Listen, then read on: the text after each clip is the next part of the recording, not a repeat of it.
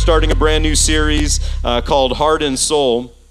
Heart and Soul, and this is a new series for this month. We're going to be going through and covering a few different topics, but I just believe that God, if you study the Bible, if you read the Bible, there's something that you see as a recurring theme throughout the Bible, and it's the issue of the heart. The heart is, the Bible actually says in Proverbs chapter 4, it says, keep or guard the heart above everything else. We secure our homes, we secure our valuables, we protect our families, we do a lot of things, but often we're not as diligent in guarding and protecting our heart.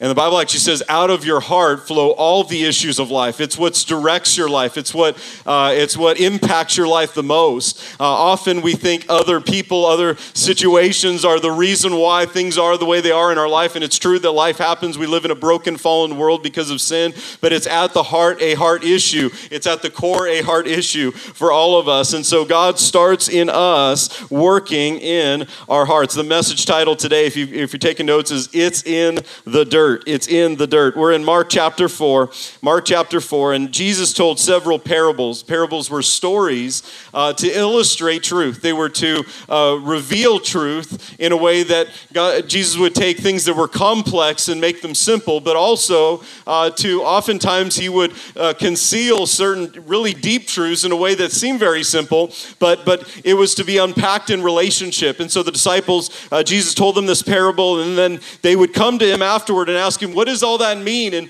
And in relationship, in close relationship and fellowship, Jesus would begin to explain and unpack and reveal what those things meant. So Mark chapter 4, verse 2, it says, he taught them many things by parables and said to them in his teaching, listen, behold, a sower, a planter, went out to sow seed. And it happened as he sowed that some fell by the wayside, and the birds of the air came and devoured it. And some fell on stony ground where it did not have much earth or dirt, but immediately it sprang up because it had no depth of earth. And when the sun was up, it was scorched because it had no root. It withered away.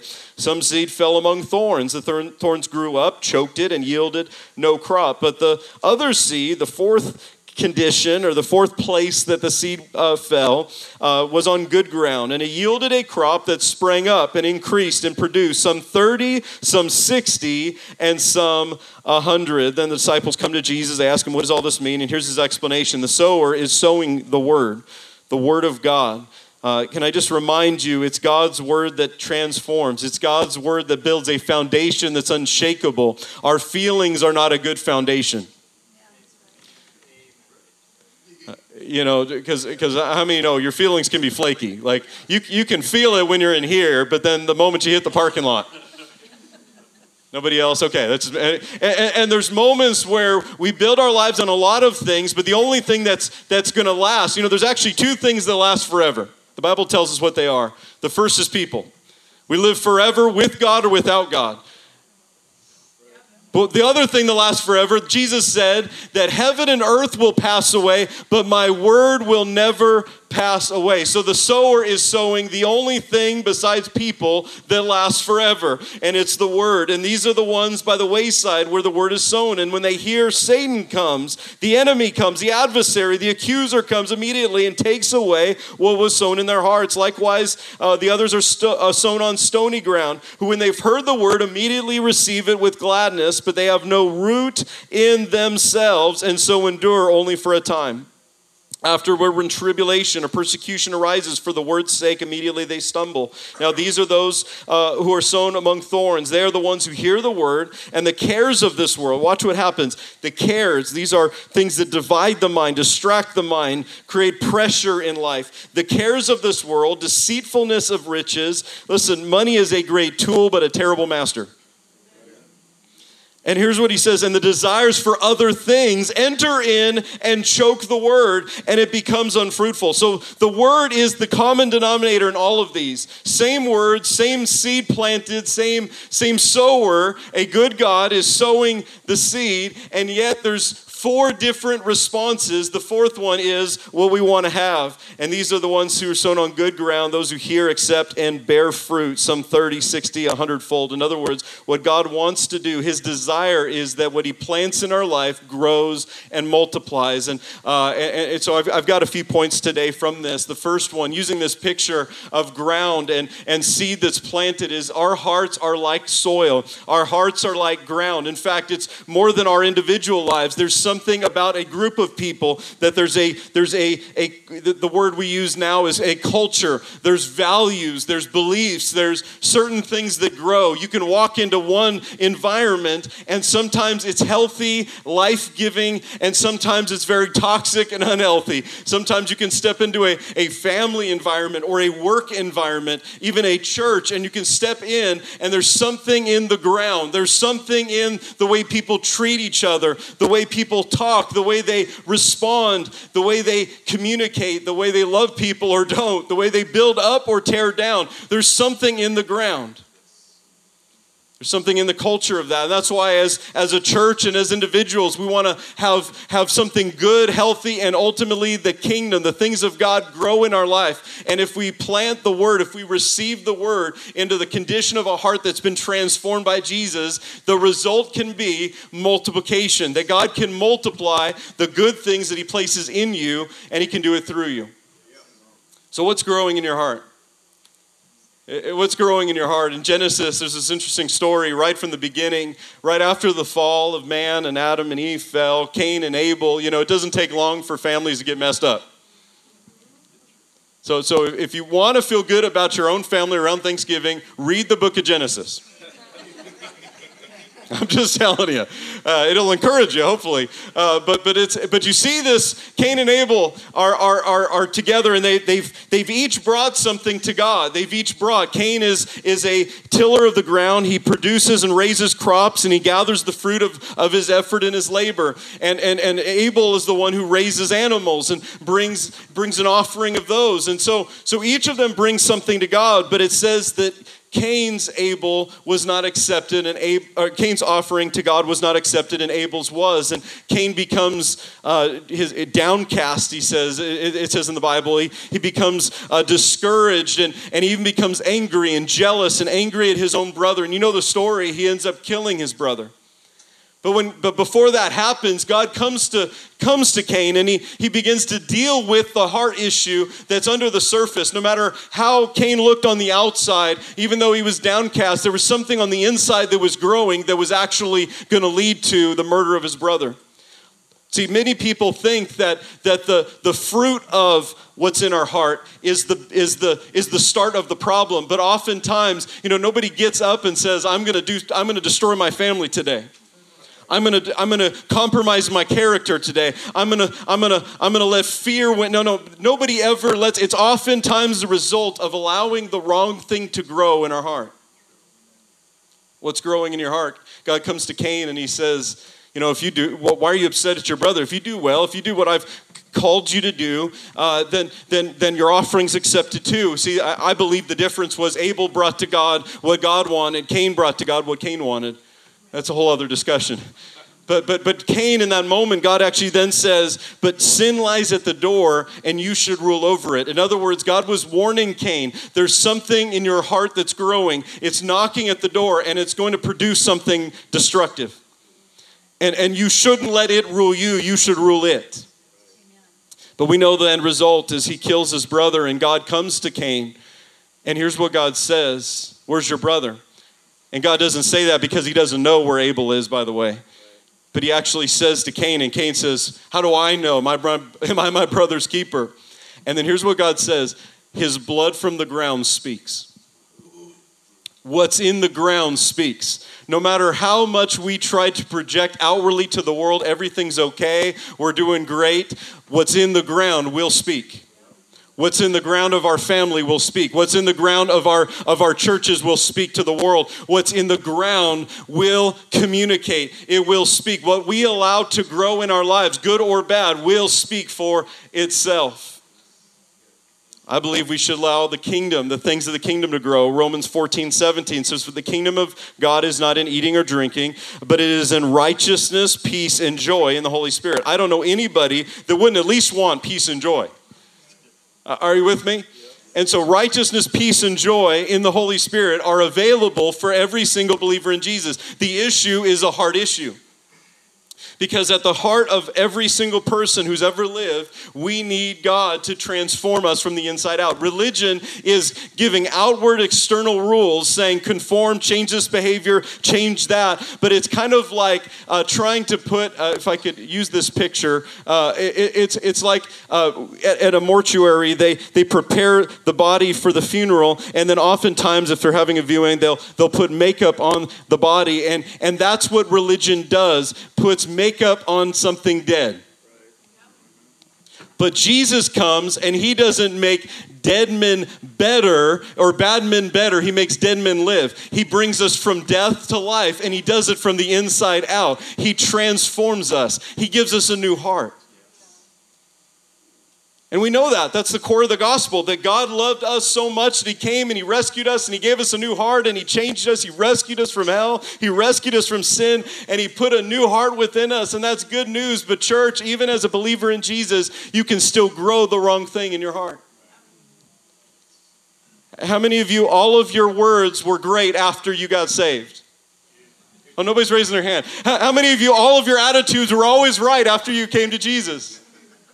One person in the back. Okay, somebody's lying. Okay.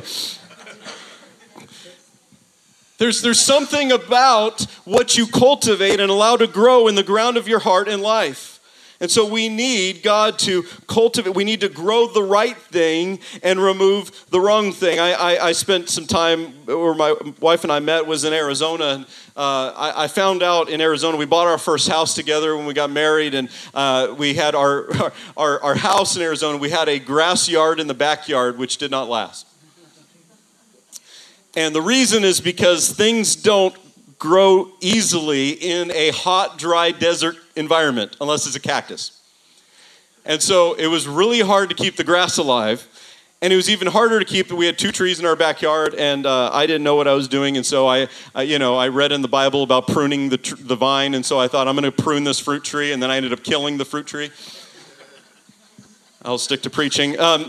And so by the end of a couple years, our backyard, everything that was good didn't survive, but I never had a problem having weeds grow in my backyard.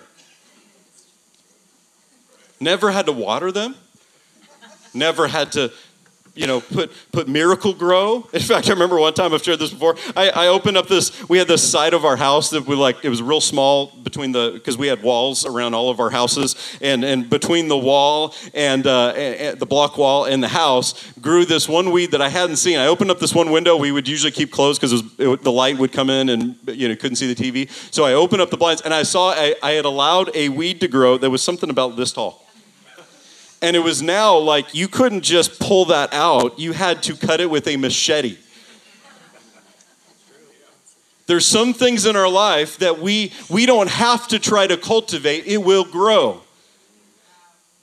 And whatever you don't deal with when it's small and neglect or ignore, it will grow. And oftentimes we think, well, I can manage that now. Yeah, but stuff you're managing now will grow to the place where you can't manage it anymore.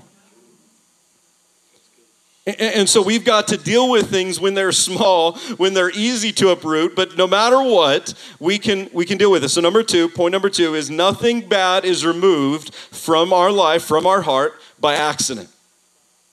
Nothing. Do you have that picture? Don't put it up yet, but get that ready if you can. So the other day, I was making lunch, and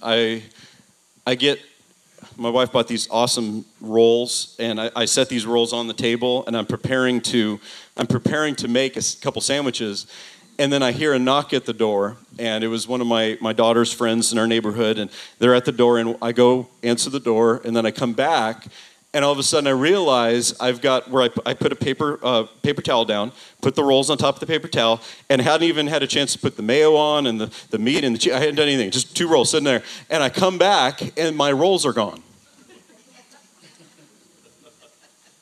I'm like, I was only gone for a second. Where did these go? And then I saw this. Can you put that picture up? Then I saw this. I'm like, what happened? And I realized what happened. I had a perfectly clean paper towel. It was actually pretty impressive. He got that clear without a crumb left on it. And yet, he managed to do that. Here's what Jesus said in Matthew 13, another parable he gave. He said, another parable he put forth to them. The kingdom of heaven is like a man who sowed good seed in his field. But while men slept, an enemy came. And he sowed tares among the wheat and went his way. But when the grain had sprouted and produced a crop, then the tares also appeared. So the servants of the owner came, and they said, Sir, did you not sow good seed in your field? How then does it have tares? And watch the landowner's response. He says, an enemy has done this. We look at our life and say, what happened? I thought this started good. God, I thought everything you do in my life is good. God is good, and what he plants in my life is good. Can I help you? There's a real simple theology. Good God, bad devil. We mix those up sometimes in church. You know, we get, you know, it takes a lot of, you know, PhDs in theology to mess that one up.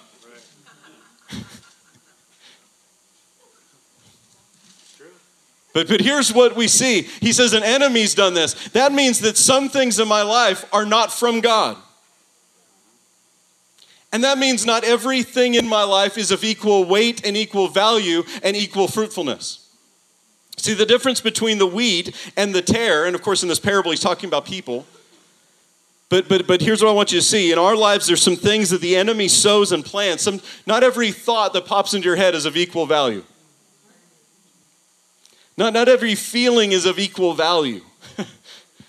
And so we've got to recognize what's true. Because not everything is equally true. I know in our culture we say that some things are, you know, well, my truth is different than your truth. And well, there's just some things that are just true no matter what I feel about it. And that's what we've got to recognize is some things in my life, an enemy has sown that. And he says, an enemy's done this. What happened?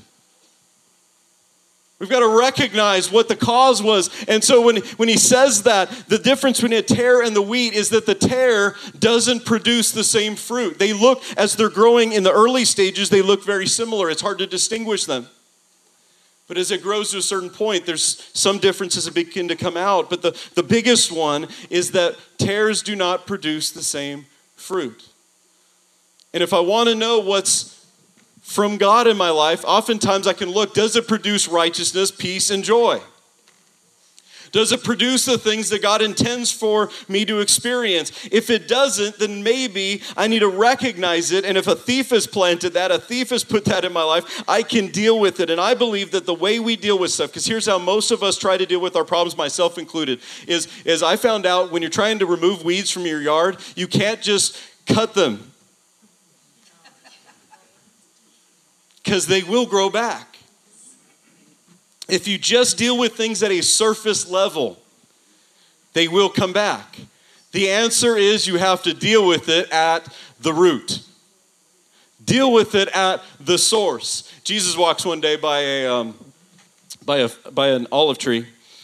And when he walks by this olive tree, it's put forth its leaves, which is what indicates in that season that it has fruit. Or it's a fig tree. And so he comes by this fig tree, and as he walks by it, it has leaves, which indicates it has fruit. But as he goes to check, it actually says Jesus was hungry, and he came to eat from this tree. And when he came up to it, thinking it had fruit, he saw on close inspection what it advertised it didn't deliver. And that's the thing with stuff that often in our life is not from God, is it advertises and promises peace, fulfillment, identity, worth, and significance. It promises what it cannot deliver. It advertises fruit. I mean, even religion does that. It advertises something, but it can't produce life. Only Jesus, a relationship with Jesus, can produce life. And so Jesus does something that shocks his followers. He curses the fig tree. Let no fruit grow from you ever again.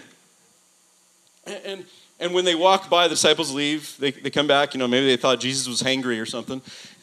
And they leave. They come back. And as they walk by, of course, everything Jesus does is purposeful. But as they walk by the fig tree, they notice, I think it's Peter, he says, hey, it's dead.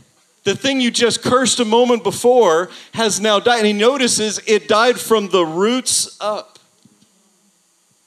The words of Jesus had caused this thing that didn't belong, that wasn't supposed to, that was actually advertising something it couldn't produce. The only way to deal with it and remove it was the words of Jesus. Can I tell you, God's word in your life will help you identify what doesn't have fruit. Identify what's stealing your joy, stealing your peace, keeping you from freedom. But you got to let God's word go to the root. What's the root of fear in your life? What's the root of shame?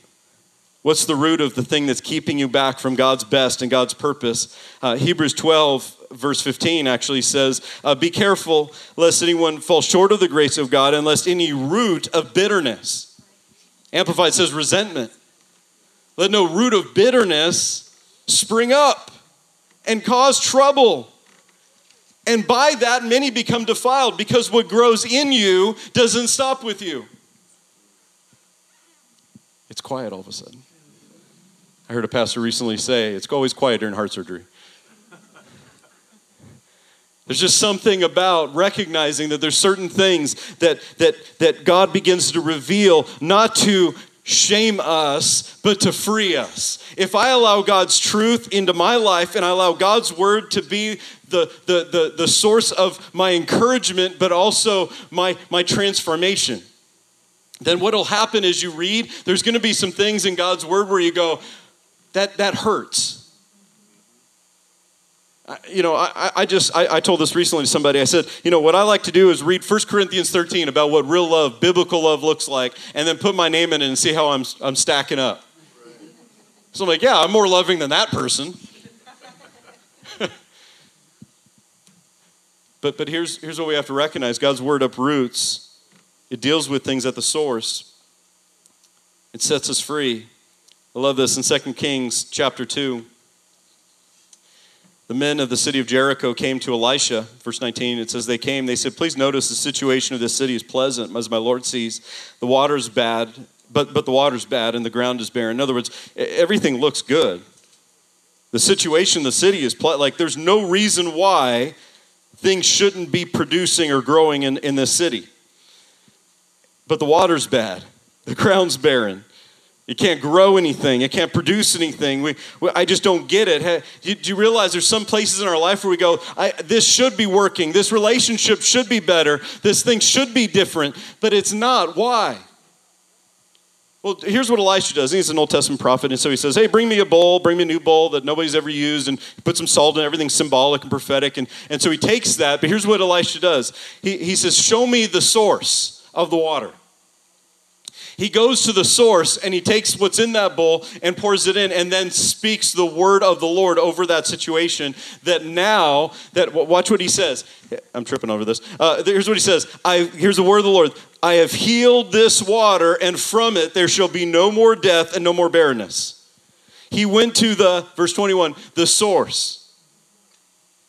What if we allowed God to go a little bit deeper than surface level?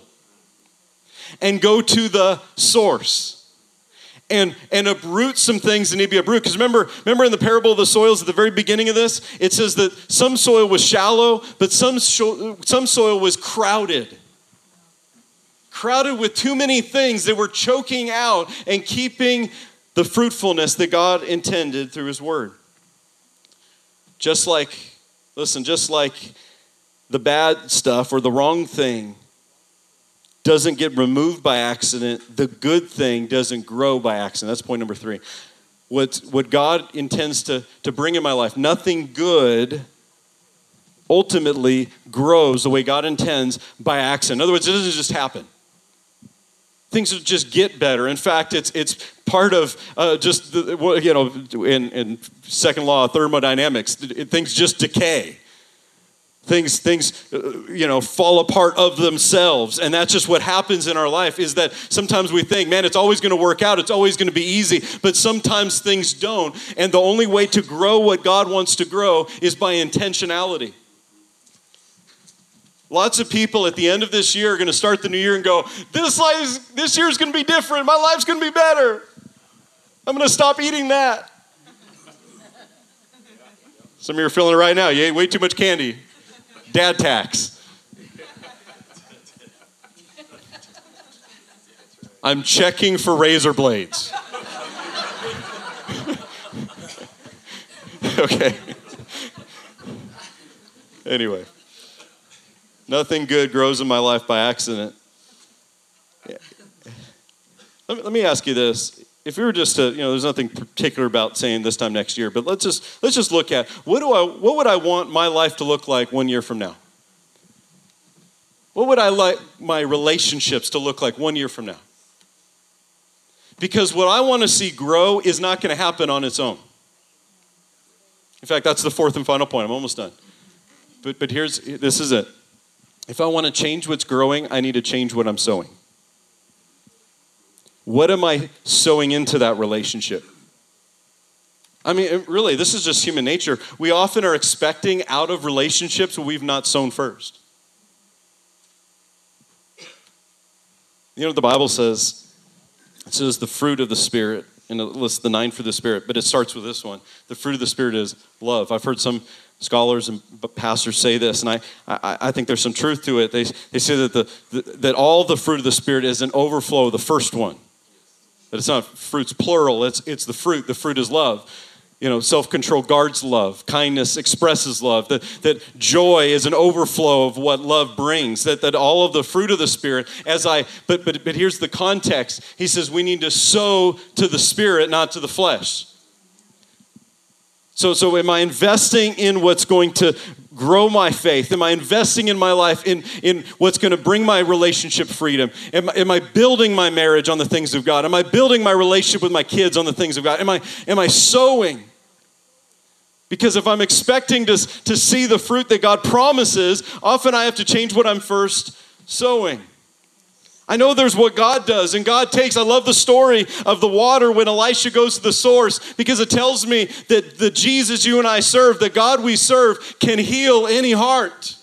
He can go to the source of any issue. This isn't us just trying to fix ourselves. That doesn't work. But God reveals so that we can bring it to Him, and we can then begin to plant in those same places where we've uprooted fear, we're planting faith.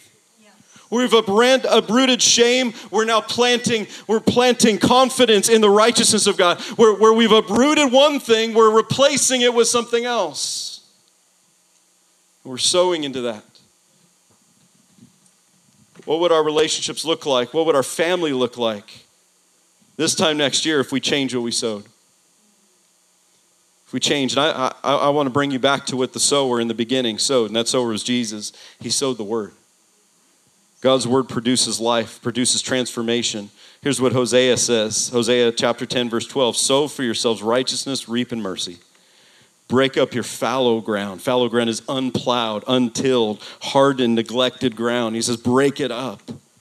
For it's time to seek the Lord. There's moments where we make a decision to say, I'm going to plow in faith. I'm going to dig. I'm going to grow my relationship with God. I'm going to be intentional about what I'm sowing into my family. Jason, if you want to come up. It's time. It's time. I believe that as we start this series, and there's some things I'm really excited to unpack through in this next month, that I believe God wants to help us grow in our life. I want to start with this by laying a foundation, because I believe that God's after us heart and soul, that if we would give Him everything, but there's oftentimes things that are growing that are keeping us from growing. There's things growing in our life that are keeping us from being fruitful, keeping us from freedom, keeping us from joy, keeping us from the righteousness, peace, and joy that He promises. And when we replace those things with God's word, we allow it to deal with us at the root and get to the heart, and then replace it and plant something that's life-giving, life-transforming. Here's what, last verse, here's what it says, Galatians 6, 7, and 8. For do not be deceived, God is not mocked. Whatever a man sows, he will also reap.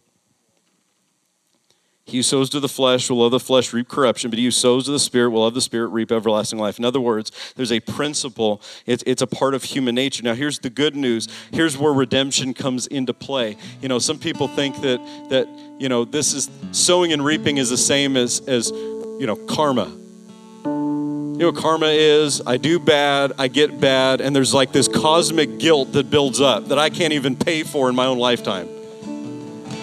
That's why everybody, like, listen, it's not the same. This is what happens. Jesus comes into my life, and Jesus rewrites the story. Jesus gives you a future where you didn't have a future. He gives you hope where you didn't have it. He redeems. And maybe you've had a lifetime of what's been sowed into you, and what you've sown has been hurtful, destructive. But that doesn't have to be the end of the story.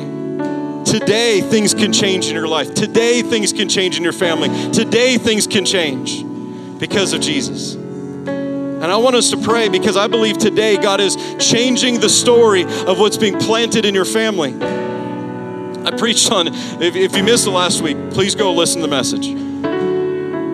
Because I believe God's after the next generation, but what we're going to see in the next generation is going to be a result of what we're planting today.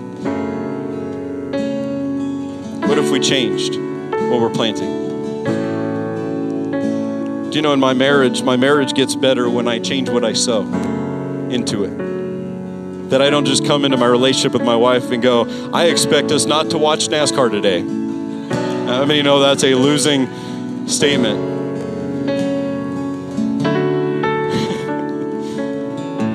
But there's just moments where I go, listen, I'm going to change what I'm investing. If I could change the picture just for a moment, let's update that to maybe a modern picture for a lot of us. We make withdrawals from accounts and relationships that we've not first made a deposit. I'm going to challenge you, before you make another withdrawal in your marriage and your relationship, make a deposit. Not for your benefit, for theirs. What if you began to change what you sowed into your kids? The things of God. I sat with my son last night, my middle son, because my oldest was at youth. My daughter was with her cousins staying over at their house. So I sat with him. You know, being the middle child, we don't always have as much time. There's always somebody with us. So we sat down, and he wanted to watch America's Funniest Videos, which I just, you know, I think of all the times I've fallen off of stuff, and that's what But as we're watching this together, we're just sitting together. I'm like, literally every commercial break on a kid's channel was actually a message. And it was literally, I've never seen the same commercial put on repeat like 15 times, but that's what was happening. And I thought about this, and the message was partially good, but also partially not good. And I thought, what's being sown into kids without us even knowing about it? You decide what grows. You can decide what grows. You can decide what's being planted. You can decide what is being planted in the lives of your family. Would you stand to your feet? Let me pray with you.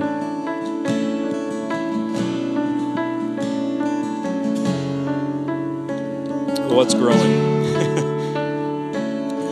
I'm thankful for Jesus, aren't you? I'm thankful for forgiveness, for redemption, for future and hope. Oh, I'm so thankful. I'm thankful for the one who can rewrite my story and yours. I'm going to ask you to do this. If you'd bow your heads and close your eyes, and we'll be out of here in just a moment. But if you're in here and you say, Brian, I need what you're talking about. I need things to change. I think everybody wants change in their life. There's not a person I've met that doesn't want change, but few experience it. Because at the core of what needs to change is our heart. And it starts with Jesus. Religion can give us rules, but I can follow all the rules and still go to hell. Because the difference between heaven and hell isn't good and bad people, because none of us are good, but it's Jesus. The difference is Jesus. The relationship with Jesus. The Bible says the wages of sin, what I reap from sin is death, separation, distance, but the gift of God is eternal life through Jesus. And if you're in here and you don't have a relationship with God, I want to give you that opportunity right now, with no one looking around, and say, this is I want to respond to God right now. I want to respond. I'm going to lead you in a very simple prayer of faith from your heart. The Bible actually says it's with the heart we believe, and confession is made. That means we what's in our heart, we open our mouth and say it. And I'm going to lead you in a very simple prayer right now to receive the free gift of salvation in Jesus. This decision is the decision that changes what's being sown in your family. This is the decision that sets you free. This is the decision where everything changes. Maybe you've been far from God and you need to rededicate your life to God. You say, I need Jesus in my life again. I need a fresh start. If either of those are for you, say, Brian, would you pray with me? I just want you simply to lift your hand. Say, that's me. I need a relationship with Jesus. Thank you. Anybody else? Thank you. You know, the Bible says that God so loved us that he gave Jesus, not to condemn the world, but to save it. To save us from ourselves, save us from sin that had separated. And I'm going to lead you in this prayer right now to respond to God, to put your faith and hope in Jesus, the only one that can save.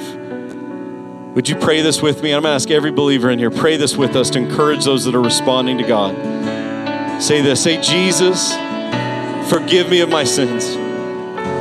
Be my Savior. Be Lord of my life. I surrender my heart to you. I surrender my life to you.